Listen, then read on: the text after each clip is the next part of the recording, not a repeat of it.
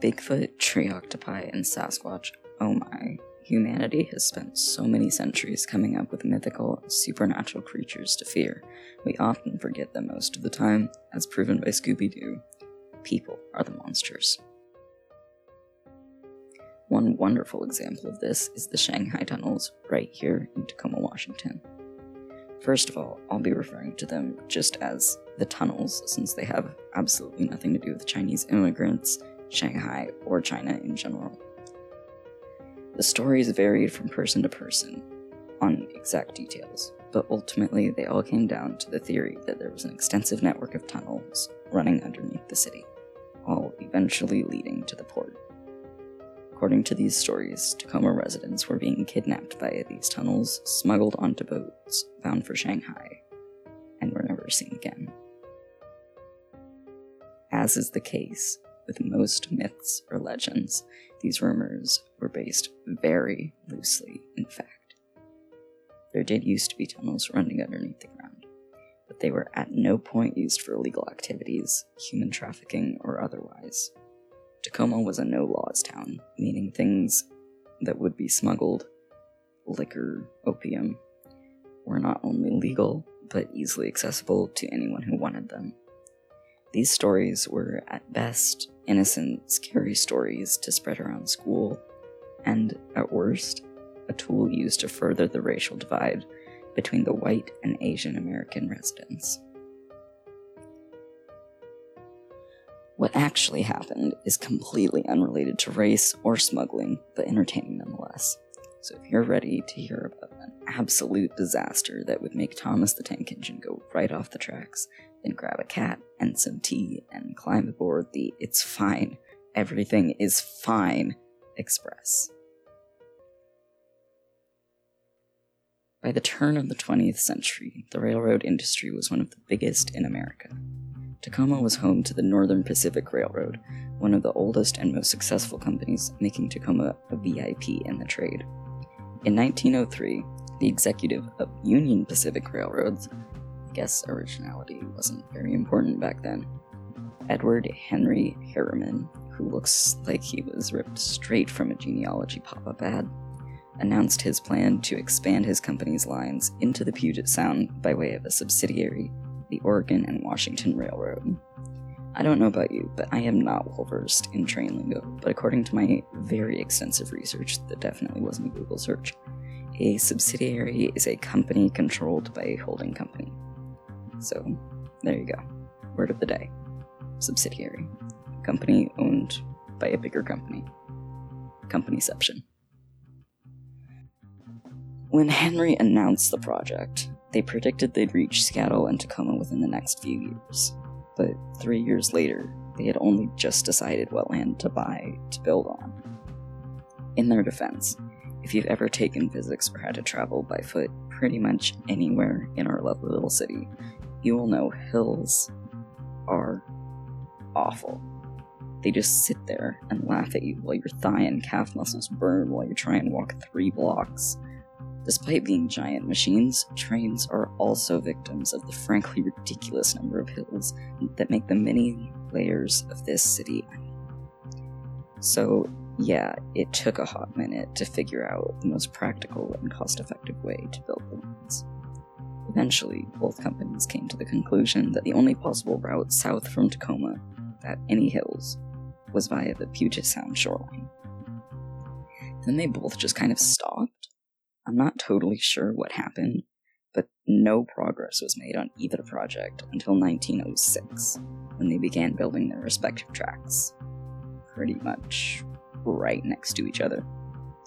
By 1907, Northern Pacific had a track coming down Gulliver's Gulch, which is now where South Tacoma Way connects with Pacific Avenue, but this did involve a pretty steep hill. Union railroads decided to break off and eliminate some of the grade by creating a tunnel alongside the gulch that would turn left at Jefferson Avenue. And thus, tunnels were born. Sort of. Around mid-October of that year, 1907, a year that was already in the midst of recession, the New York Stock Exchange crashed almost 50% from the previous year. I know nothing about stonks, but even I can see why that was a very bad thing.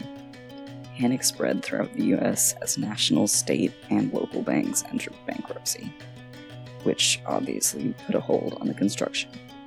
I also just feel like y'all need to know this event was widely known as the Knickerbocker Crisis. By the way, knickerbockers are those puffy pants that old-timey people wore. But back to procrastinating train dates. The whole thing ended up blowing over in a few months, and in June of 1908, work started to pick up again. Then in 1909, the city of Tacoma agreed to let them build tracks on Center Street provided that they be removed in 1 year. From this, most journalists assumed that this meant the tracks would be done in a year or less. Fair assumption, right? Wrong. Now that they'd been given the go-ahead to actually start doing things, they realized they'd never actually agreed on how to build.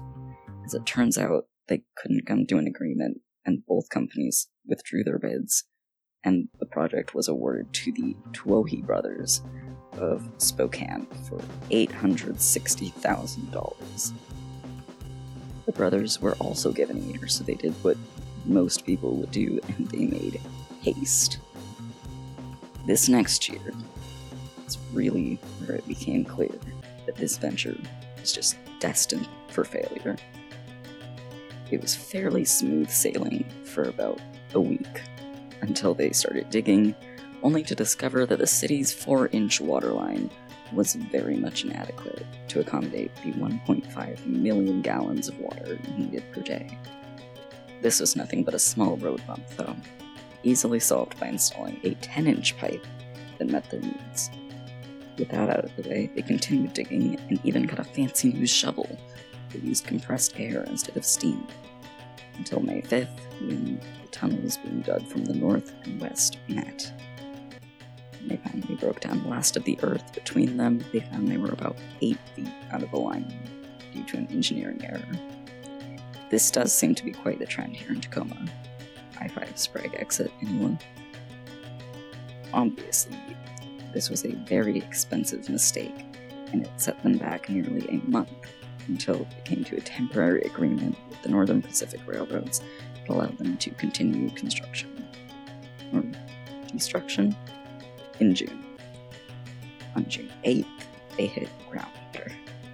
Not an unexpected or uncommon problem, but the particular spot that they hit was massive, spilling 1 to 5 million gallons a day. For context, back when they started digging and they had to install a whole new water pipe, that was because they needed 1.5 million a day. Yet another very expensive problem, costing $20,000 and delaying them 3 months. As luck would have it, the city just happened to be conveniently experiencing a municipal water shortage, so the issues canceled each other out, and work was finally able to resume in July. The project was also filling a ravine near 25th and 26th Street, saving the city at least $100,000. But just as things were starting to look up, Edward Harriman, the big boss man of this whole thing, died in September. He was 61, which was pretty old for the time, but unfinalized contracts with Northern Pacific were put in jeopardy now that the company had no real head or leader. The company stayed in limbo for a couple months. Rumors started that they were stalling to deal with the agreements until the end of November, when they finally signed and finalized the contracts, and were able to resume business as usual. For like 2 weeks. Mid-November, they were forced to stop once again. The solution that they had been employing to remove the dirt they excavated from the tunnels was no longer adequate. It was time to bring in the big guns. Very expensive big guns. This new solution was not only expensive, but also much slower. It involved increasing the air pressure in the bore, the fancy new shovel they got back in April. This new strategy required airlocks to be installed, which took the rest of the winter and into the spring. That May, more rumors began to circulate that UP would make an agreement with NP to use their tracks and enter through the Point Defiance tunnel meaning that none of the tunnels that they built would ever be used.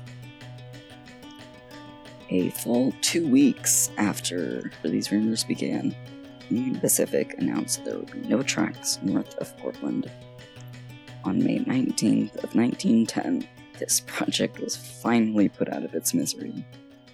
By mid-June, news spread that the tunnels had been sealed.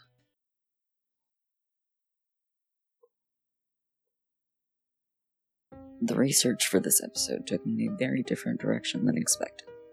But even though I didn't expect to learn about trains, I did enjoy it, and I hope you did as well.